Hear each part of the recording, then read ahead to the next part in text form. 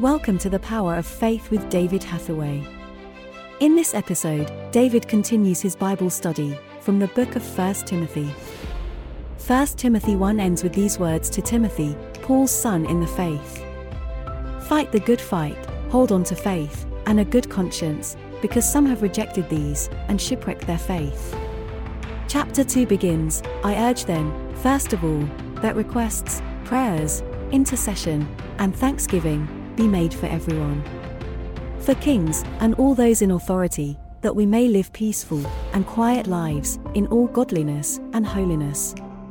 This is good, and pleases God our Saviour, who wants all men to be saved, and to come to a knowledge of the truth. For there is one God, and one mediator between God and man, the man Christ Jesus. Paul makes it quite clear that the end goal of our prayer is salvation. So often we get away from the basic truth of the gospel, which is to bring men to salvation.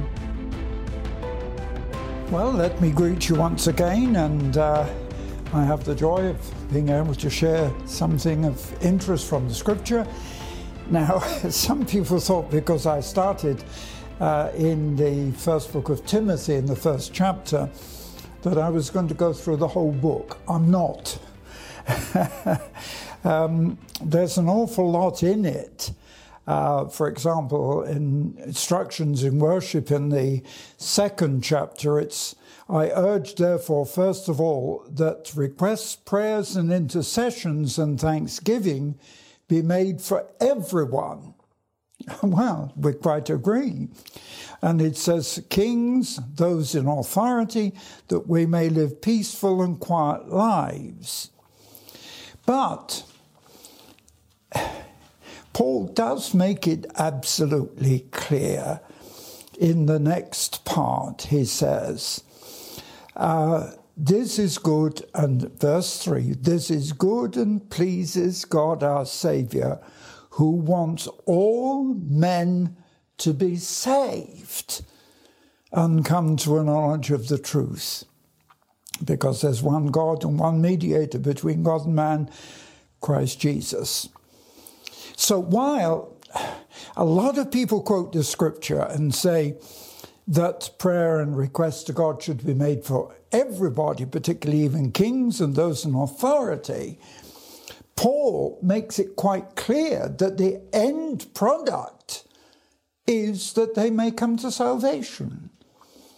And I think so often we get away from the basic truth of the gospel, and that is to bring men to salvation. It's, I really feel in a way that the truth of the gospel has been watered down and adulterated and changed. In fact, what I'm going to do is I'm going to jump straight from there on to chapter 4. Because I think that chapter 4 is critical today. Here, Paul says, and by the way, I'm using the slightly different, more modern translation because somehow in this, I think it's easier to explain it.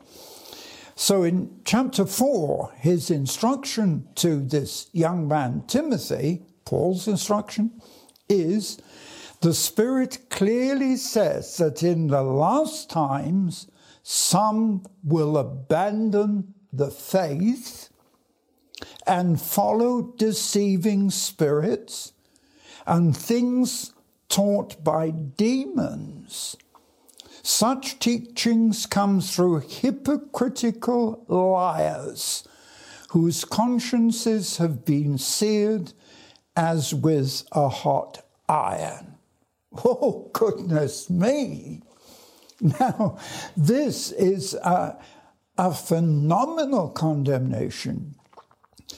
The Holy Spirit says, according to Paul, that in the last days some will abandon the faith and teach wrong doctrines.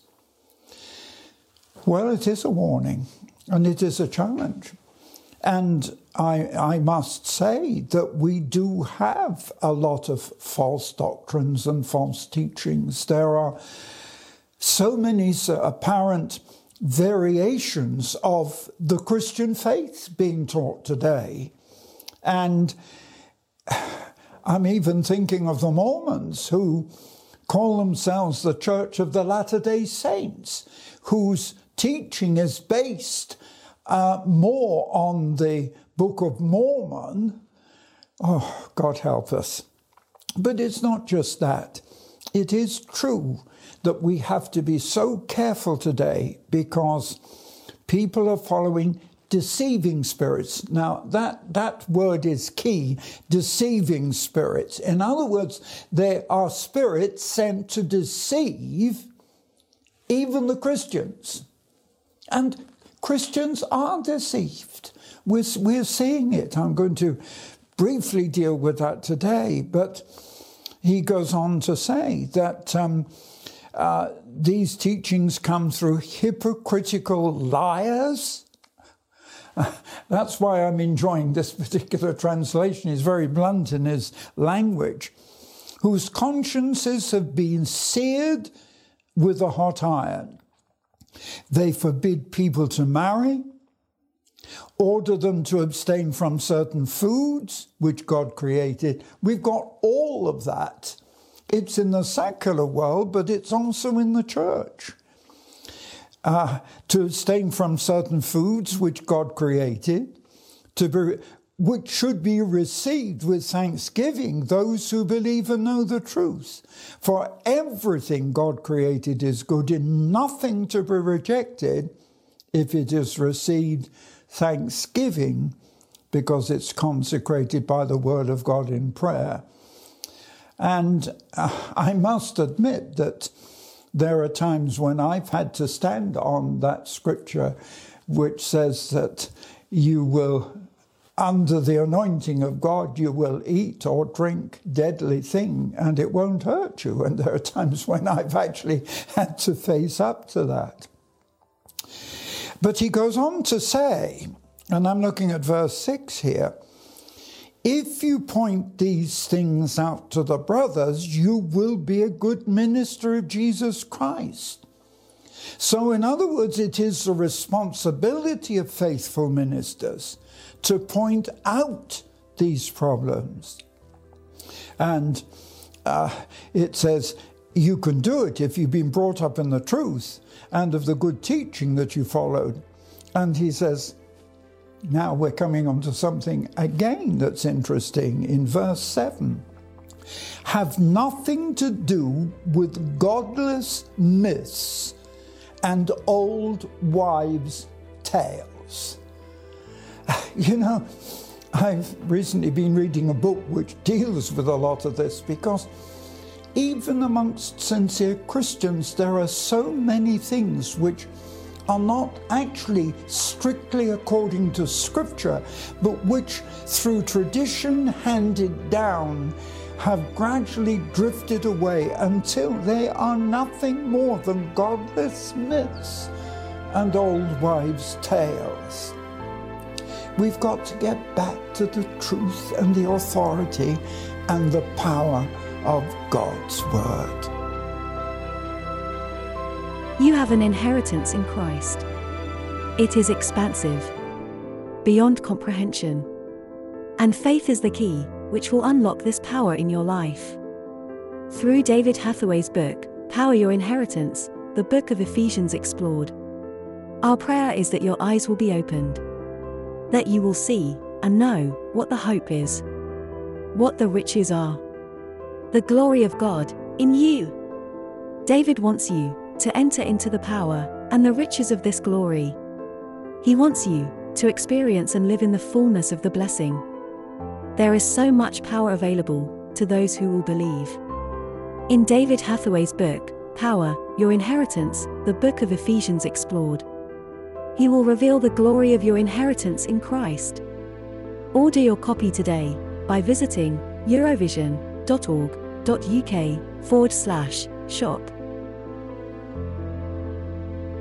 We would like to give you a free gift.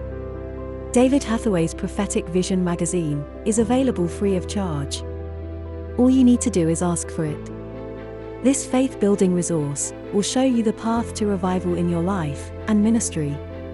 To receive this free magazine, visit eurovision.org.uk/magazine.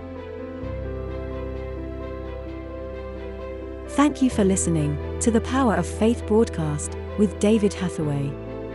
We would love to hear from you. Contact us by visiting eurovision.org.uk. Also available online are many free teaching resources to help you on your walk with God. David has written many faith-building books to encourage and inspire. Order these online today. Each month, David ministers online and in person. Our ministry is only possible because of the faithful support of so many people. For details on our evangelism and humanitarian relief work, visit eurovision.org.uk. Thank you again for listening.